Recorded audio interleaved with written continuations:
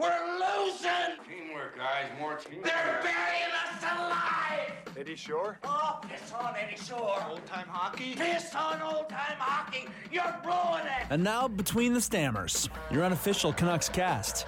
Here's Art and Caleb.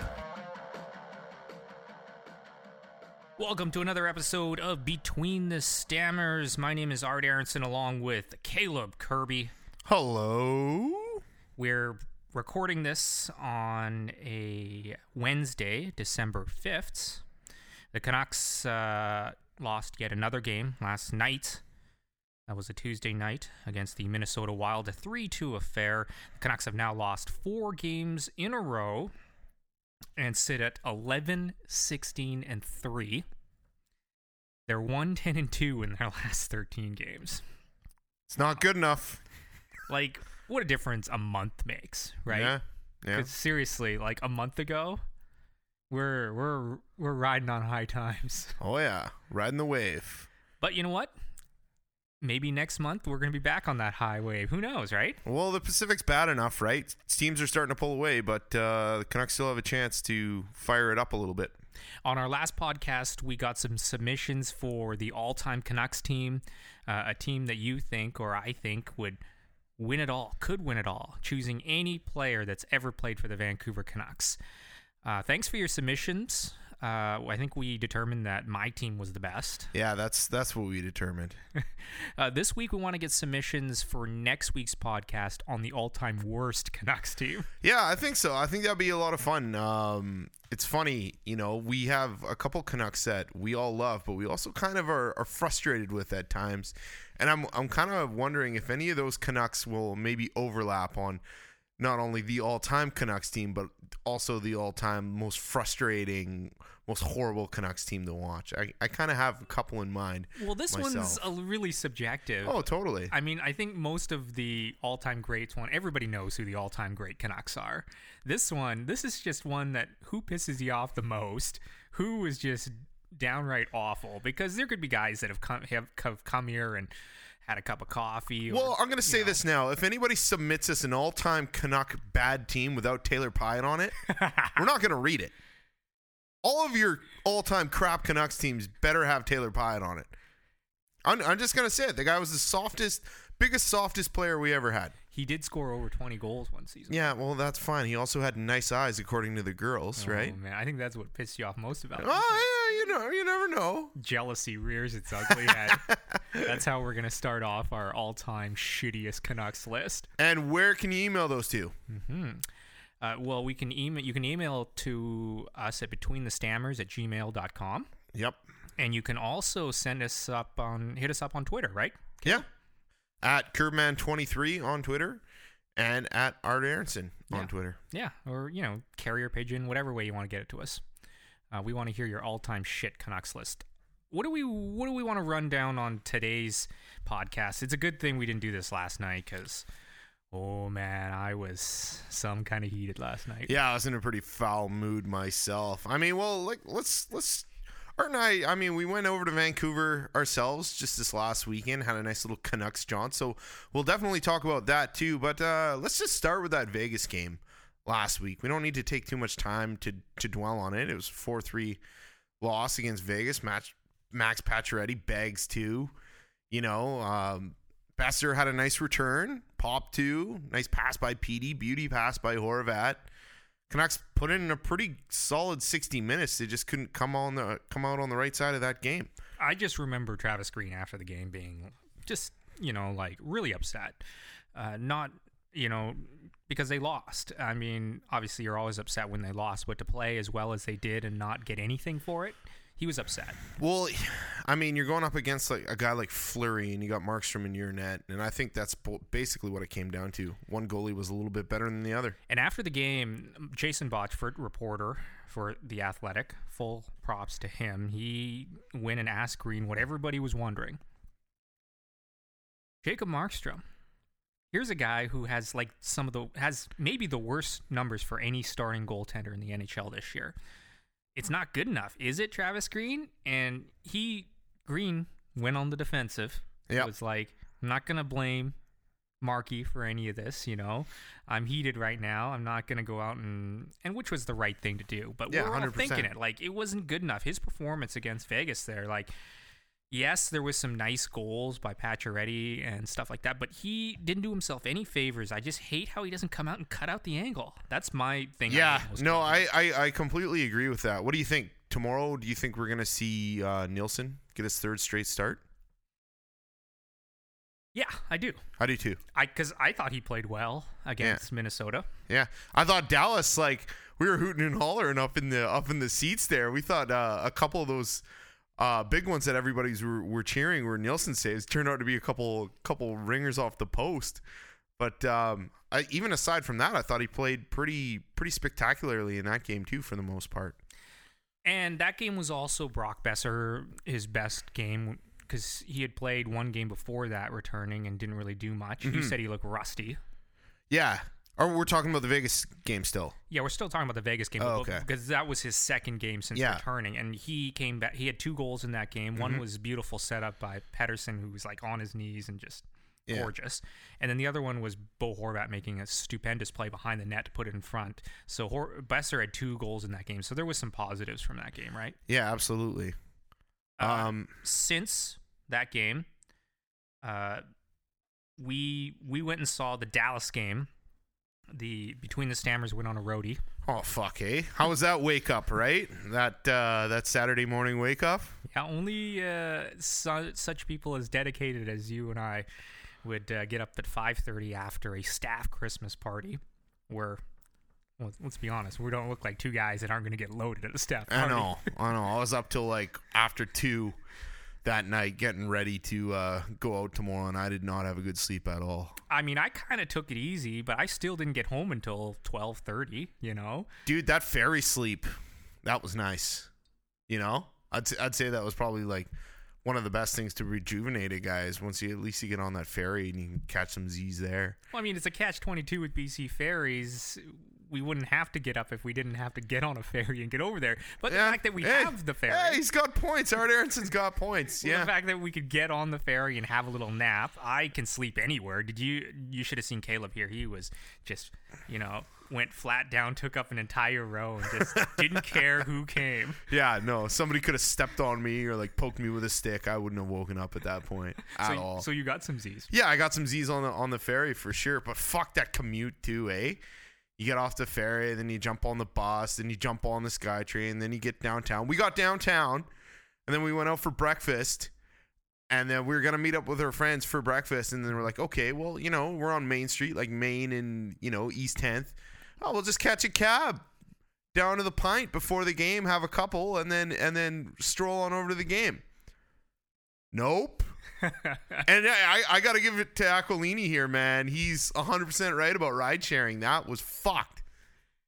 Yeah, where was Lyft when you needed it? That was tough. And the BC government, they know, there is something wrong going on when guys like us cannot catch a cab. I've never been in a worse city for cabs. It's like it's easily the worst city, Victoria is better. Yeah, Victoria is better, and then all the other places that have ride sharing now, it takes no time at all. It's like 5 minutes or less, and you're in whatever you need to go, and you're down there, and it's affordable.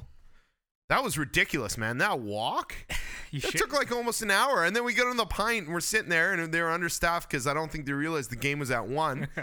So we were sitting there for like 20 minutes or 25 minutes waiting for somebody to just take our beer order, and their bar was backed up like nothing. And we were getting a little testy in there, I thought. Well, I'm going to go ahead and say this, Caleb. You were getting a little testy. I'm looking over at Caleb, and he looks like he's ready to jump over the bar and pour his own beer. Like, he was looking around. I'm like, man, are we gonna be able to make it until we get beer? What's gonna happen? He looks like he's gonna kill somebody. He's gonna pull a Lester Nygaard here, just out of nowhere. I gotta give props to that one manager in there though. He was a champ. He was like running out with pitchers back and forth like the whole time, and he took care of us. We just had to get his attention, and then after that, he took care of us, which was super nice. Yeah, and one of us made a theory. I can't remember who it was, but was like, did they not realize the game's at 1 o'clock? And it could have been that for sure. The place was packed. Yeah. Canucks fans. Like, yeah. And I liked it. I like seeing all those Canucks fans. And I haven't been to a game in a little while, so it was kind of nice to go to a place where everybody's about to get ready and go watch a game. You know, I like that. Yeah. And I don't know what it is about Victoria, but you feel kind of detached. I don't think there's, and you always say that, yeah, there's tons of Canucks fans, Art, but I don't see them out and gathering for a game anywhere, you know? Well, the bars here, like, there's not too many Canuck bar owners that have it. And everybody's got big flat screen TVs. But, like, every time I watch a hockey game at my house, I have at least 2 friends over that are watching it with me. At least. And I know that there's tons of other dudes in this town that have that exact same thing. I'd like to get a more public place and get a lot of us together. Oh, I completely agree. And, I mean, if I had the money, I'd probably own a place like that. But I'm stuck here doing Between the Stammers with you right now. I know. What a couple of geese. Just a couple of geese. But we did go there for a reason. That's to watch the Canucks game. Yep. Against the Dallas Stars. Kind of cool, 1 o'clock game. That's kind of the reason why I chose the game, because it started at 1. I thought it was interesting. No, I mean, aside from the terrible hangover in the morning, Art, I think you made the right call because, you know, we had the whole day after that to go and to get in all sorts of other shenanigans, and it was a nice way to break it up. Dude, I was surprised by how many Stars fans were in that building. That one guy who was like all Mikey Mo'd out in front of us was ridiculous. In my defense also, though, we hadn't set the Christmas party before this. Yeah. So in my defense, I didn't expect us to have a Christmas party. I thought maybe we'd go over on a Friday night and then just get up and then go to a 1 o'clock game. Why he's saying in his defense is because he was on the staff committee of our work that partially planned this whole Christmas party and event. It all worked out fine. We had a good time. The game was pretty good except for the last 3 minutes, I'd say, and that's just basically where the Canucks kind of unraveled and fell apart. Had a really good pace to it, I thought. That's the thing about this Canucks team, though. They always just unravel in the third period. It's like clockwork, is it not? Okay. My favorite part of this entire game, Canucks are killing a penalty. Louis Eriksson jumps over the boards for some ungodly reason. Refs like pretty much dropped the puck at this point, and Louis still on the ice just looking around. And Art, after a couple, you know, feeling pretty cocky and confident, yells out at the top of his lungs, "You're playing hockey, Louis! Get off the ice!" And then the whole group around us started laughing. It was pretty funny. Well, it's just Ericsson's like in his own world right now, and like he's been awful for a month and a half straight. Yeah. And to come all the way to the game and to watch, and we thought before the game, like, oh, here's Eriksson playing against his old team. Here's Antoine Roussel playing against his old team. Yeah. You know, maybe these guys are going to be have a little jump. Yeah, have a little jump. Roussel did, and actually set up the first goal. Yeah. Yeah, the one to Horvat. Well, the only goal. The only goal, yeah. And he also got in Ben's face a couple times, which I thought was pretty cool. Ben wasn't having any of it, but he was fucking having a good game. Yeah. Bishop. You know who else, like, we're kind of chirping, but he was very noticeable out there, was Jason Spezza. He was. Right? We're like, is this guy 100 years old? Like he still plays hockey? But he was totally noticeable out there. He was one of the better players on the ice during that game. Fuck. Just talking about the live Canucks experience for, you know, people on the island, people that don't necessarily live in Vancouver. Some people only make it out to one game a year, right? Mm-hmm. And, you know, there's a fine line between being a fanatical person and being a little disrespectful out there when you're out in, like, lower bowl, upper bowl. I thought everybody around us was really cool. I even thought that fanatic, the Canuck fanatic in front of us, he was, like, borderline, but he was still pretty cool. I had no problem with that. I had no problem with that either. And I like how the upper bowl in Rogers is a little more rowdy. Yeah. And it's always fuller than the lower. But that poor person that fell on their way to the bathroom down the stairs, they had to completely close off the entire bathroom, right? So then there's a whole bunch of pissed off people in the concourse being like, I gotta walk to the other side of the rink now because some idiot fell down the stairs. Dude, imagine if that was your one time a year to go and watch the Canucks play and that happened to you. Like, I felt bad for that dude. You know? Maybe he had a couple, maybe not. But at the same time, like, who knows? Maybe he's a season ticket holder. But if that's like your one chance to go out and watch a game, that sucks. Yeah, it could have been you or me. Right? You know, something happens with us and we take a tumble or we have a little bit of a stroke or whatever that was. Yeah, it would have really sucked. I felt bad for him too. And yeah, okay, you got to go around the corner to go. I know. A lot of people were pretty steamed about it, but you got to have a little compassion for those types of moments. I think everybody would be a little bit better, if we could put ourselves in those shoes. That being said, that's my nice guy moment of this podcast. I am still ready to rip into some of these Canucks players and haven't been getting it done. Okay, well, where do you want to start? So let's get into that. Let's get into last night, man, okay? A 3-2 loss to Minnesota. Caleb Kirby has thoughts. I do have thoughts. I watched this game, and I know the Canucks, outshot Minnesota, but no. They were getting thoroughly outplayed the entire game. See, this is where I disagree with you a little bit. I thought they were getting worked in their own end, but for the majority of the game, I thought they did really well on the forecheck in Minnesota's end. I thought both teams' defense were kind of getting it taken to them. Man, Michael Del Zotto, this is where it starts. This guy just needs to figure it out, dude. He's so bad in his own end. He's lost out there half the time. Well, his first penalty was god awful. Well, the penalty he took to make it a 5-on-3, that was the game. Yeah. That was an awful penalty, too, when he shoved Parise from behind. Yeah. It was terrible. Well, he's responsible for 2 goals against in that game. Yeah. And it's not because he's a good D-man. It's because he's getting worked out there. And half the time, he's not even in the right spot. And you got to feel bad for whoever his partner is. And I know there's a lot of Pouliot haters out there, and Pouliot isn't my favorite player by any means. But, I would have him in there any day over Del Zotto, even in the defensive end. Because, man, Del Zotto brings nothing to that back end, and he's responsible for a lot of these penalties against. It bugs me. He's nowhere near good enough. Well, we got 2 to 3 plugs playing out there every night on defense. You know that. And you know what? Here's the thing. We do. Here's the thing. You said that not changing this defense up was a fireable offense, and at the time I was kind of disagreeing with you. You were. You're kind of turning me here a little bit as of late. I mean, it's last night that cost us the game. Our D cost us the game. Those 3 penalties were fucking horrific. I don't know what Alex Edler was thinking, man. That guy was so Jekyll and Hyde last night. Imagine if he got hurt and was out for I thought he was. Yeah. I thought he was. You're in the neutral zone, and he's acting like he's playing goalie out there against the guy who gets rid of the puck to cause some interference in the neutral zone, tweaks his knee, pinning him into the boards, and takes a penalty for it. That was the turning point of the game, and that's what cost the Canucks that game. Yeah. It's ridiculous. And then the Del Zotto taking a penalty during that penalty kill. And that was it. It was over. I don't know, though. Yeah, and we can get into these players all you want, but I also have a problem with coaching. I watched Minnesota, and they're a well-oiled machine. I can see it from their special teams to the way they structure their game. The Canucks power play was trash last night. And obviously their penalty kill was because they gave up 3 power play goals. And then their power play to me was just as frustrating. It had no sniff. Well, I'll tell you why. I'll tell you why their power play was trash. Is Marty Raymond the their power play was trash because that's an Ottawa Senators reference. Their power play was trash, yeah. Because you got Edler as that pivot and nobody fears the shot. Right? And both Besser and Petey were covered. And they just gave Edler all the time in the world to shoot.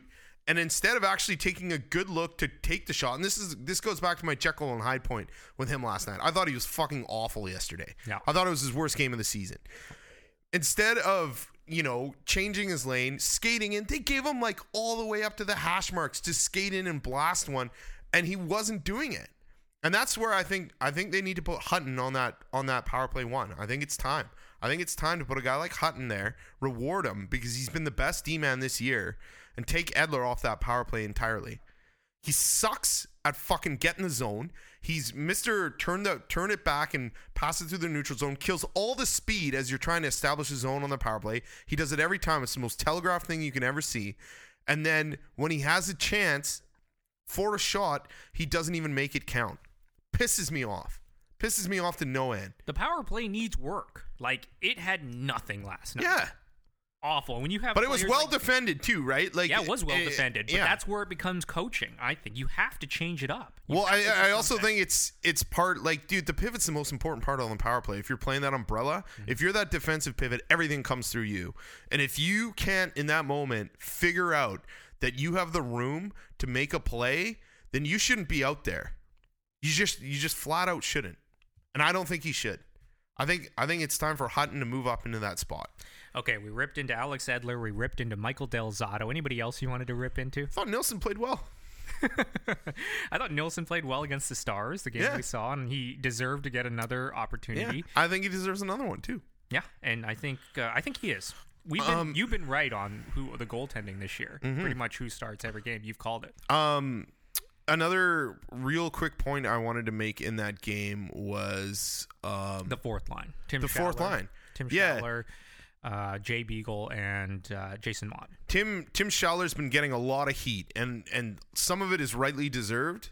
Some of it not so much. I mean, anybody who expects Tim Schaller to be anything more than a third, fourth line guy, you're crazy. He's not going to be that.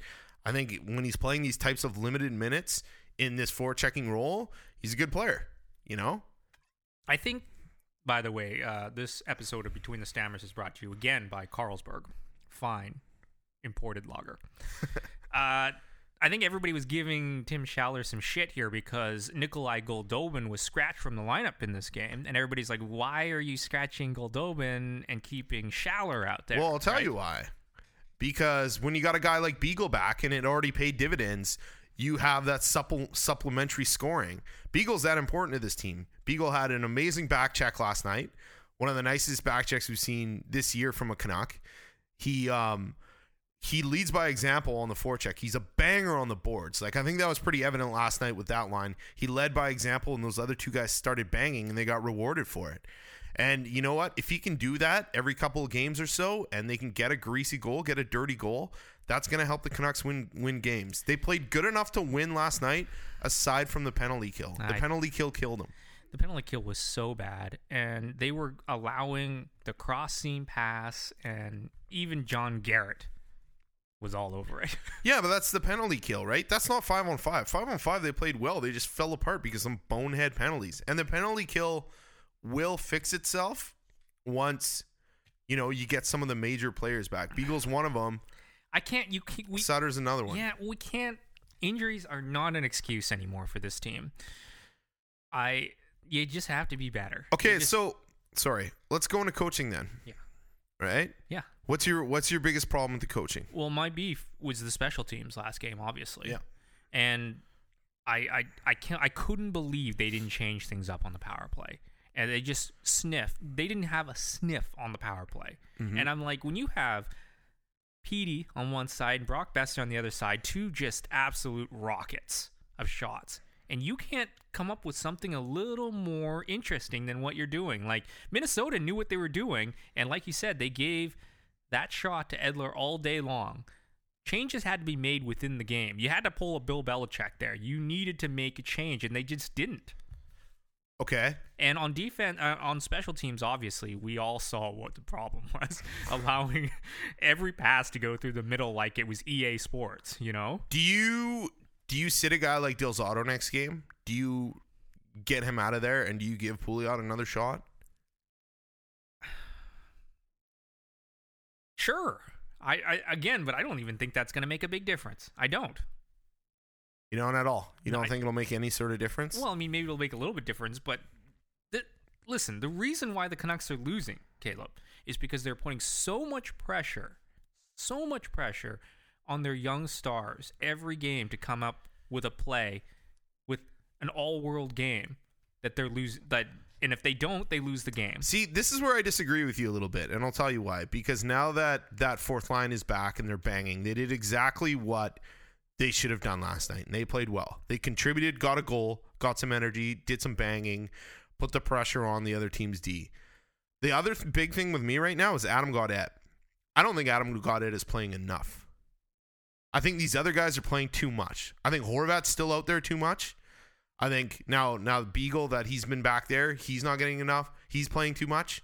Gaudette is sitting like huge chunks of time, And I think he's important. I think you need to try a guy like Gaudette on the penalty kill. And I think you need to let him lose his draws. You're letting PD lose his draws. These guys need trial by fire, and if they make mistakes, it's gonna happen. I don't see a difference in a guy like Granlund when he was playing center and losing a draw than Gaudette playing center and losing a draw. If it's a confidence thing, he shouldn't even fucking be up here. Because right now, Canucks are playing basically with 3 centers and putting this guy in a limited role where he's sheltered. But I think you can't shelter him anymore. It's hurting the rest of the team. So you either got to send him down or you got to keep him up. Okay. You disagree with me in the fact that this team right now, the way it's set up, is setting itself up for failure. You disagree with that? Well, I think it's part of that is personnel, and then the other big part is penalty killing. I think the penalty killing has been atrocious, but I think the penalty killing has been atrocious because the deployment of the personnel hasn't been as good as it could be. I mean, in Markstrom's case, aside from these last 2 games with Nilsson, we've either been let down by the D or let down by the goaltending. But like last night, there was a marked improvement on the boards, and I think a big part of that is putting a guy like Goldobin, like making him ride the pine for a game, I think was good last night, to even show him like this is what it takes from you to retrieve pucks. Like if Goldobin comes in and he sees how those guys played last night when it came to the forecheck, like he needs to play like that if he's going to be on a skilled line with Besser and Pettersson. Because I'll tell you, Levo, he was doing it. He was going in there. He was skating hard. He was banging, and he was pulling pucks out. Yeah, we're going to talk about Josh Levo and the trade the Canucks made after the Dallas Stars game. I just wanted to play a clip from Travis Green, kind of on the state of the Canucks, and also, of course, because since we're talking about this game, this was after the game against the Wild. Green talking about just what he thinks of the way his team, because they're in a really tough stretch right now, and reporters were getting after him on, how he's addressing his team. So here's Travis Green, head coach of the Canucks, after the loss to Minnesota on Tuesday night. I mean, 5-on-5, we had a pretty strong game. We're up 2-0, 5-on-5, and as a coach, you have to stay focused on where you're at day to day, and the spirit of the group. You have to keep that in mind, and win or lose, I say it a lot. You got to reset and do it again, reevaluate your team, and it doesn't change whether you're winning a bunch of games in a row or you're losing, and especially when you're losing, you've got to make sure that your group, feels good about themselves even when they do lose, and that doesn't mean you give them a pass or a bye if they haven't played well. We talked quickly tonight after the game. I thought it was one of those games where I don't always go in and talk to the group, but I didn't want them to sleep on it just because we lost. We know that our penalty kill wasn't great tonight, and yet we still played a pretty good game, and I wanted them to make sure they knew that. That's a bit of an understatement. Our penalty kill wasn't very good tonight. But I totally agree with him 5-on-5. I thought 5-on-5 they played well, and I thought Beagle brought something to that game that we hadn't seen from the Canucks in a while, with some extra grit and just some extra banging on the walls. And I've been saying that for the last few weeks. The Canucks aren't good enough on the wall. Like we've seen that since the Jets game where we got completely wiped on the wall. Beagle brings that made a goal happen last night. Yeah, he had a back-to-back shift kind of thing. They put him out there, and then I think there was a offensive zone draw, and there was a timeout, so they were able to get him back out again, and they scored a goal after that. I thought until that portion of the game, though, they were getting really outplayed along the boards. I thought it was that in their own end. Yeah, okay, their own end. I just thought that until that shift, they really had nothing. I disagree with Travis Green here. I watched the whole game, and I thought until that shift, they really were getting outplayed. Well, what did you think of Levo? Because I thought every time Levo was on the ice in the first period, he was hunting down pucks. He was tracking pucks, and he was going. And that to me is the antithesis of Goldobin's game in the offensive zone. Listen, I'm not one of these guys who's saying Goldobin is useless. I don't think he is. And I actually don't think he's that bad defensively coming back. I think he back checks and does things like that. But like, if you're going to dump the fucking puck in and try and skate and retrieve it, you better skate in and retrieve it. I saw Louis do that last night. Just skates up to the blue line, dumps it in, and then does the half-ass flyby rather than go in. And like, nothing makes my blood boil more than watching a team fucking dump the puck in and not go after it. Nothing. And I thought the Canucks last night were like marked improvement, especially with Beagle's line on doing that, on retrieval. One thing that really pissed me off last night, though, was when Virtanen got hit from behind by Patterson and Granlund was there, no response. Mm-hmm. And then Goodbranson finally jumped in, and I was like, yeah, like, keep that in your mind for next time. Next year, I guess, because this series is done now. Or maybe the playoffs. Who knows? But yeah, like, I don't know, man. You gotta stick up for your teammate. When a guy gets fucking cracked from behind, you gotta stick up for your teammate. I'm sorry. I just thought last night they were outclassed, and I was surprised the game was as close as it was. To be honest with you, when I watched that Minnesota, I'm like, there's a team that's probably gonna make the playoffs, and we're a team that we want to be there, but we put too much pressure on our star players to make up for our defensive efficiencies. I don't agree. When you have a power play the way it is, I'm sorry, that's not going to get it done. Dude, I'm sorry. I don't agree with that because I thought 5-on-5, the Canucks were the better team. I keep hearing that. I heard that from you, and I heard that from Travis 3 goals Green. Against on the penalty kill. That's the difference in that game. That's been the difference in how many games? Penalty kills, lack of converting on the power play, and fucking goaltending. That's the reason why they lost. I think the Canucks, even in this 13 games, they've been in almost every game. They've had 2 shit games, 2 whatever games, and then 9 games where they've been in it. They just haven't been able to close them. All I'm saying is you sound like Travis Green there. This is one of those moments where it doesn't matter. It's a results-based business? It's a results-based business.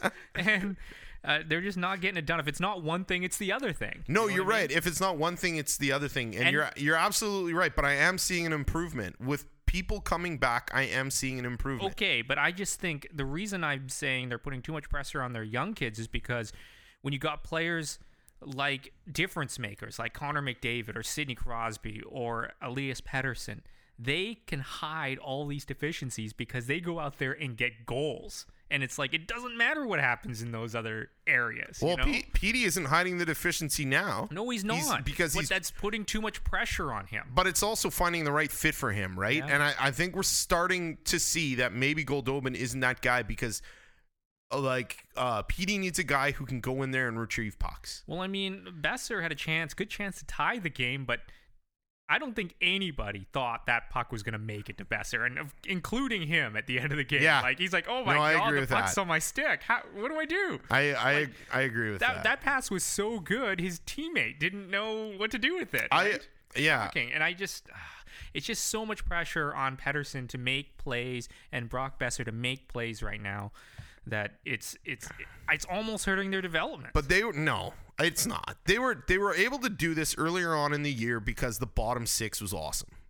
The bottom 6 suffered 2 massive setbacks and losing their fucking centers in Sutter and Beagle, and it's really hurt the team. It's really hurt their production. I think the production will start coming again. I even thought last night that production is going to start coming again. You don't because of these guys coming back. And a guy like Berchi too. Coaching also has to play a part in this because you're watching other teams who know that these are the 2 players on the Canucks. Horvat too. These are the 3 players that are going to hurt you on the Vancouver Canucks, and they're doing everything in their power to stop these guys. We've had a line and a half in the top 6 for the last fucking month. It's been a line and a half, and there's even people who've been out there saying, like, when is this gonna happen? When's it just gonna be Horvat with Pettersson on a wing and Besser on a wing?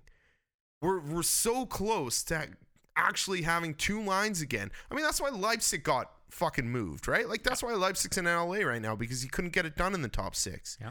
He tried and he got a fair shake. He said he didn't get a fair shake, but he got a fair shake, to try and be that guy. That's why they bring in a guy like Levo, because it's like there's no risk and there's high reward on a move like that. All right, let's talk about those trades and the drop. So Leipzig was just put on waivers. Anybody could pick him up. I thought he might be back down at. I do too. I actually thought he might be back down with the Marlies there, or not the Marlies, the Comets. The Comets. But the LA Kings picked him up. Yeah. And then the Canucks make a trade. Josh Levo for Michael Carcone. Yeah. Josh Levo is a guy who has been playing. He's played 20-something games for the Maple Leafs. Mm-hmm. And I kind of liked him when I watched him, but is he going to be another Leipzig? Well, fuck, he can skate though, right? Yeah. He skates and he's a bigger body. Leipzig's bigger a body. smaller guy. Levo's like 6'2". Yeah. You know, and I noticed his skating right away. I was like, this guy can move up and down the ice, no problem. He's got a better shot than Leipzig, too. We saw that on the first goal of the game against Minnesota, where he took a little pass from Pettersson and shot it past a moving Devin Dubnyk, which was a nice goal for sure. And that's what he has to bring to that line, right? Yeah. And he easily could. And dude, like, I mean, Berchi's practicing, like full drill practicing now. If he comes back, like this top six could be healthy and you could have that balanced 1-2 attack. That's what we had at the beginning of the season, right? Mm-hmm. 2 lines that could score, 2 lines that could defend. And you even saw it with Beagle last night, like helping out on his own end. He was helping his defensemen who were obviously like head underwater. He was helping them get out of a lot of jams. Yeah. You know? I think once that, like, Granlund shouldn't be in the top 6. We're at that point now where they tried him, gave him a look. Oh, you still want to give Jake Virtanen a chance in that top 6? 100%. Yeah, I think so. I think with Horvat, I think you could give Virtanen a look, or you could give him a look if you move Besser up with Horvat and Virtanen along with Pettersson. You just got to keep making moves, I guess, until something goes right. It's Dude, just really frustrating. We're talking about how Goldobin got benched for not being tough enough on the boards. Eriksson's got to get benched. He's just as bad, if not worse, when it comes to board battles. He does no puck retrieval. He's on a third line with Antoine Roussel and Adam Gaudette. This is the guy who's making the most money on the team. He should not be in the third line. Fucking do whatever. Wave him. Sit him. Who cares? Stuff him. Send him to Robot Island. Who cares? He's not nearly good enough. And he's supposed to be taking pressure off these young kids. He's supposed to be scoring and putting pressure, and he's not. And it's just, I don't know what to do with that guy. No one knows what to do with it. Travis Green goes home at night, and he has no idea what to do with Louis Eriksson. I think it's simple. Could you imagine the message that would send to the rest of the team? Being like, this is the guy. This is like the so-called star, and you know, you can say little things all you want. He does little things in his own end defensively. Well, then where the fuck are they? Why do we keep losing if he's doing all these little things in his own end defensively? He's not. He's not producing. He's not doing anything. It pisses me off to no end to see that lineup at the beginning of the game and seeing Louis in the top 6. It fucking drives me crazy. Yet he still continuously gets trotted out there and gets a lot of big minutes. I mean, are we going to throw him on the penalty kill at least? Like, let's do something out there. Use him somehow. I don't see much of a point in it, but I am happy to see that this team, for those reasons, is getting a little bit healthier right now. And fingers crossed that they maintain that. Sucks about Yul Levy, by the way. The knee down in Utica. Fuck, it would have been nice to see him be able to come up, and who knows what's going to happen. We're playing 2 now. plugs on defense every night. I know. Every night. He's the guy like who like hopefully makes the jump and stays up here, but like these setbacks, man, the back in the summer, this knee now, like. How about Troy Stetcher getting a scratch too? What do you think of that? I think that was okay. Yeah? Yeah. All right. Dude, that guy, like, for the amount of work he has to do because he's playing with a guy like Del Zotto half the time. You know, like, I'm sure Troy Stetcher is probably one of the most frustrated guys on this team right now. I think, like, him and Horvat are probably the 2 most frustrated guys on this team. Yeah, Horvat, he shows it visibly out there, which maybe he's not ready to be the captain. Well, fuck, he does so much, though. Yeah, I know. It doesn't get any easier for the Canucks. They host Nashville tomorrow night, and then they have St. Louis for an early morning game, a 12 o'clock game on Saturday. I'm all right with that. That's back-to-back day games for the Canucks. Very interesting. Let's go around some of the musings around the NHL because we've been talking ad nauseum here about the Canucks. It is a Canucks podcast, I guess, but we do want to talk about some of the other things that are going on across the league. I say we start just down the I-5. Big deal in the NHL. They announced that they're expanding to Seattle. The NHL Board of Governors unanimously approved adding Seattle as the league's 32nd franchise. Gary Bettman, he says it makes the league more balanced, and he actually said this, vibrant. Team in Seattle evens the number of teams in our two conferences, brings our geographic footprint into greater equilibrium, and creates instant new rivalries out west, particularly between Seattle and Vancouver. Yeah, play will begin 2021 to allow enough time for arena renovations. That'll be Key Arena there. The team is yet to be named. I think they're hiding that the CBA is before that too, right? The collective bargaining agreement. Yeah. And they haven't mentioned that much in the media, but I think that's a big part of this later start with the Seattle team. That, and I think Gary's been reading a thesaurus, hey? He's got the equilibrium going now, and man, he's a boring fuck. Jesus. It'll be the Emerald City's first major winter sports team since the NBA Supersonics left town in 2008. Really quickly, what should be the name of this Seattle team? Dude, I think they trademarked Sea Lions. I kind of like that. I also, my personal opinion, I'd maybe throw the name Riptide out there. Riptide? Yeah. That sounds like a Campbell River thing. Well, I mean, they happen all up and down the West Coast, Art. You don't want to get caught in a riptide. What about you? I actually like the idea of Chinook, but then someone told me that orcas eat Chinook, so clearly that's not going to happen. Yeah. Right? Well, the J-Pod, apparently it's the only salmon they eat. Yeah. You know? It is. Well, the southern resident killer whales. That's a load of shit. Okay. It's gonna just see a sockeye swimming by and be like, "No, thank you." Yeah, it's not eating. Come on, it's not eating the sockeye. I don't know. This is tough. I thought like Dungeness. I thought an idea. The crab. I don't know. Really? Dungeness crab. I don't know. I'm just thinking of West Coast things. I really don't have a good one. Metropolitans was thrown out there because they actually won a Stanley Cup in Seattle. Yeah, Seattle has a Stanley Cup and Vancouver doesn't. Man, well, look, Millionaires, right? If you go back and get into the bullshit. Okay. But my bad. Sorry, dude. Vancouver Millionaires. Like, Metropolitans. What does that mean? I like names that have a little bit of substance to them. Yeah. You know, Riptide's a good one. That is a good one. Thanks, Art. Yeah, I like There's that. some people talking about Rainiers too. I don't really know what. Like, I know Mount Rainier is a mountain, and the beer is. It's a little pissy, to be honest, but I like Rainiers. Yeah. Well, get a lime in there, you're doing all right. You can say that with any beer. But yeah, I don't know about that name. There's some Thunderbirds, like they have the junior team, the WHL team, the Thunderbirds. I don't know if they'd want to give that up. That's a like really that, popular one that a lot of people are like pushing for. Yeah. How about baristas? Not bad. Seattle heroin addicts.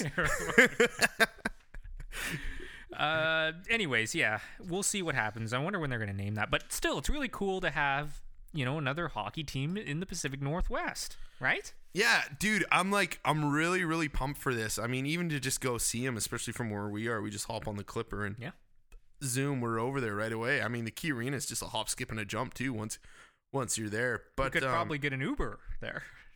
We could definitely get an Uber there or a Lyft, by the way. Yeah, that'd be funny. Everybody just starts tweeting up the provincial government. Hey, look at this. We decided not to go to the Canucks game because we'd rather go down to Seattle and get a ride share to the hockey game. Somebody should have tweeted that at Horgan. I'm surprised nobody didn't. Maybe somebody did. I'm sure people have. Yeah. Man, yeah, no, I'm really, really pumped for it. I think the best rivalry in the NHL, hands down, is Battle of Alberta. I don't know if this will have as much sandpaper, But like, fuck, it'll be really, really nice to have that team that's close by that a lot of people love to hate. And I think a lot of Vancouver fans, especially on Twitter, man, we're pricks sometimes, and like Seattle better get ready for it because we got some serious online game too. And they have to have a big game because Vegas has had a serious game, right? Yeah. So they got to follow Vegas. That's yeah, tough, and man. now they got to bang out a sick mascot after Gritty's there, and they got time though. 21, 22. That's a ways away still. Man, Seattle now with a hockey team, and they're gonna have a basketball team. Oh, there 100%. again. It could be considered the best sports city in America. I don't disagree with that at all, man. Like, Yeah. I mean, Boston, I think right now has that distinction for me personally, but Well, Boston, they're champions, Yeah. right? yeah, And I think there's a difference between champions and like fanatic fans. And yeah. And also the thing about Seattle is all these are right close to downtown, whereas Seattle's kind of, or Boston's kind of spread out a little bit there, right? Yeah, Foxborough's in the middle of buttfuck nowhere. Exactly. So I think when I go to Seattle right now, I'm like, this is fantastic. I got the Mariners, I got the Seahawks right downtown. It's Yeah. gorgeous. And the Sounders, Art. Don't forget the Sounders. And the fucking Sounders, you know, like it's really cool. And having a hockey team there, it's gonna be cool to go down there. And you know what? You never know, Portland. You never know, right? I know, man. I'm super, super, super pumped for this. It's too bad Paul Allen isn't here to see it. Yeah. 'Cause I think he would love it as well. Todd Lewicki, the CEO of this new group that's bringing the Seattle team to town, was asked about the rivalry that's gonna be there with the Vancouver Canucks. You know, I don't want to stoke the flames here because those guys are my friends, but bring it on. We can't wait. That's going to be an intense rivalry, and that might be the one night I walk in the locker room and say to the boys, give it a little more tonight, guys. Let's go. I love it. And Francesco Aquilini was tweeting up a storm about Seattle team as well when the decision was made and the Board of Governors unanimously approved it. So all props. It's great news. It's not really news because we'd known this was going to happen for the last year or so. All right, moving on from the Seattle expanding, the NHL actually expanding to Seattle. I wanted to mention this just because it's one of the biggest talking points in the NHL right now. Tom Wilson has returned from his epic suspension from preseason where he just absolutely annihilated. Who was it in the preseason? Was it a Nashville player? No, it's St. Louis. The St. Louis player. Yeah. It starts with an S. Sundstrom. Yeah. It Sundstrom? was a Swedish dude for Yeah, sure. Swedish dude, Sundstrom or something like that. And he was given like a seriously huge. Yeah, they gave him 20. Yeah. And then he appealed it. Yeah, he appealed it, but he had actually already served over 20 games before, and then he was able to come back. And just a few games, like a week ago, he plays because he's Tom Wilson. This is how he plays. Yeah. And he goes and just crushes a player on the Devils, Brett Seney. And it was like from behind. And before that hit, he had actually grazed someone else. I can't in a game previously to it. Yeah. And I can't remember who it was. I think it was a shark. Maybe it was a shark.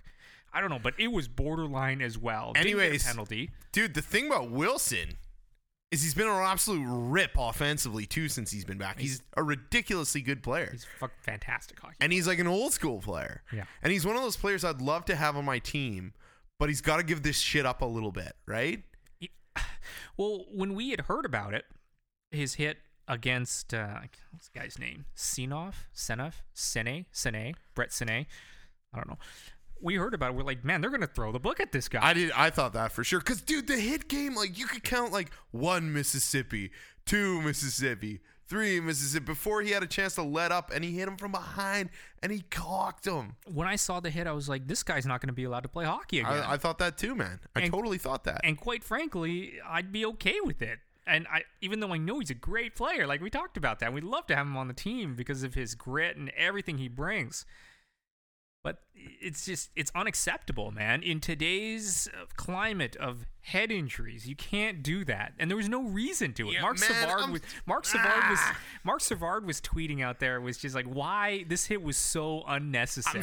I'm sorry, but like it's not Tom Wilson's fault the NHL can't figure out how to fucking suspend people. It's not. You know, like the NHL's rules are so loosey-goosey. It's because this guy on New Jersey didn't get injured. It's the only reason Tom Wilson didn't get suspended. He finished the game. He played the game. Wilson just gets ejected for the hit, and that's it. That's the only thing. The next morning, it was on the ferry, actually, when we were going over there to Vancouver, I read that he wasn't even getting a disciplinary hearing for this. Yeah, I was like, it's crazy. What? I was like, I thought his career was over. Yeah. So, and it's very ironic here. You've probably seen it by now, but Tom Wilson got a little bit of his own medicine. Well, exactly, his own medicine. Ryan Reeves, who plays for the Vegas Golden Knights and had a little rivalry with Tom Wilson, obviously from the Stanley Cup final last year. Those guys were going at it hard all series. And then they had a very heated game just, I guess it was last night. Yeah, it was last night. Same night as the Canucks-Minnesota game. And what happened? Tom Wilson kind of watching his pass a little bit, and Reeves comes from behind and drills him with his elbow to the head. In Clint Eastwood fashion, he had it coming. Did he not? He had it coming. I don't think it was as much of a head hit as you say, though. I thought it was pretty shoulder to shoulder. Was it shoulder to I shoulder? watched it a few times today, and I mean, I saw it from one angle, so I didn't. Maybe there was an elbow at a different angle, but dude, you're going to play like that, people are going to do it back to you. And to be honest, I want to see more of this in the NHL. I want to see more of these like heavyweight dudes fucking stick up for the guys on their teams and go after each other a little bit. Because when you got a guy like Tom Wilson who's running around doing borderline predatory hits, you know, you need other guys in this league who can do the same thing. And Ryan Reeves, fucking full marks to him. I'm happy he did it. Ryan Reeves was asked after the game, did he think he was late on the hit? Surprise, surprise. He didn't. Thought he was just looking at his pass and ran into a line in the jungle. Did you think it was ejection worthy? No. I thought he was just looking at his pass. I thought he actually saw me. It looked like he took a peek, and, you know, if he sees me, I know he's going to try and lay me out, and I'm not going to let that happen. So I thought it was, shoulder to shoulder, and I didn't think it was that late. I love the awkward laugh in the huddle there, in the press That's huddle. my favorite part. Ran into a line of the jungle. Dude, how can you not laugh at that if you heard that come out of Reeves' mouth? I'm sure Reeves was holding it too, right? I'm surprised we haven't gotten an ugly, or not an ugly, but a ridiculous from the player discipline office. On the night of October 43rd, Ryan Reeves hit, those terrible fucking videos. But he's not getting suspended either. No, he's not. He's not getting a disciplinary hearing either. What's going on? It really is a jungle in the NHL right now. Well, I'm totally fine with it as long as these guys are taking shots at each other, right? You start taking fuck. There's not too many heavyweights out there anymore. There's Reeves, there's Wilson. You got a couple clowns on Edmonton that are borderline heavyweights. They're not even Lucic doesn't even really do anything anymore. Mm-hmm. Cassian is Cassian. I mean, we had him in Vancouver. He's over there. He's a little bit goofy. I don't think he'd hold a candle to either Wilson or Reeves when it comes to something like this, but I don't mind it. Look, it's part of hockey, man. People want to see more hits in hockey. Yeah. It's just as long as you're not doing it to guys like Pettersson or Johnny Gaudreau or any of these star players. Dude, did you see Ovi's hit last night? No. Oh, ridiculous. No, I'm talking about, but there's no room in hockey for hits like Wilson's hit on Sané. Yeah, not predatory stuff. Yeah. But it's not even predatory. This guy does it once a game. Well, yeah, but that's why he deserved what he got. He had it coming. He did have it coming. Reeves knows that. Reeves knows that right now that everybody in the NHL, probably in the league and fans, are other than Caps fans, are yeah, fuck, way to do that. Way to put him in his place. And it's not over. It's sweet justice is what I don't think Tom Wilson is the kind of guy who just learns his lesson, No. He was shocked he got any sort of suspension for the hit in the preseason. I remember listening, he was like, I can't believe that happened. Yeah.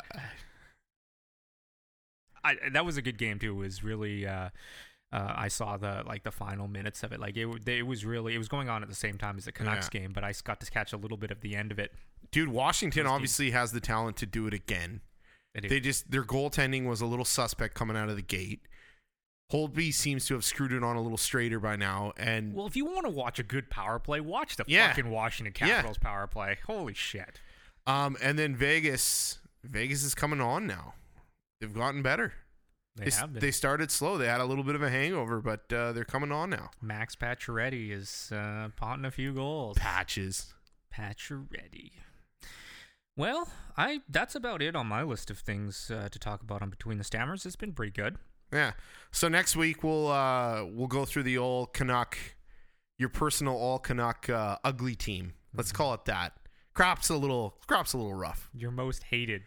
I think we're gonna have some fun with this. Yeah, your most disliked Canuck team, full starters. I feel like there has to be some explanation, a little bit of an explanation for these players, though, to be on the team. Well, I mean, we did that last time. We went through it and we explained why they're all No, on I the just team. mean like people can send us their submissions, and it's pretty clear why, Pavel Bure's on this list. But what do you mean Pavel Bure? No. I mean, I'm talking about the all-time great teams. Oh. It's easy to just throw those guys why this guy's on the team, right? I thought you were gonna put him on a bad team, and I was just like, dude, are you kidding me? What's going on here? No. I mean, on this all-time shit team, there's going to be some funny names on this team. And sure. You're going to have to explain why that player's on the team. I mean, especially if it's a guy who just had a cup of coffee or something like that, then you're definitely going to have to explain some things. I mean, guys like Pyatt, guys like Messier, right? We understand those 100%.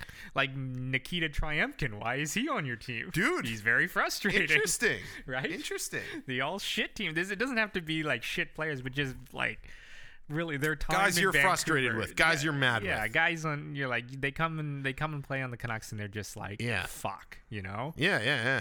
Jeff Sanderson, he's, guys who just, like it just didn't Yuri work out Slager, there. man. Yuri Slager. That guy couldn't hit the net with a slap shot to save his life. Yeah.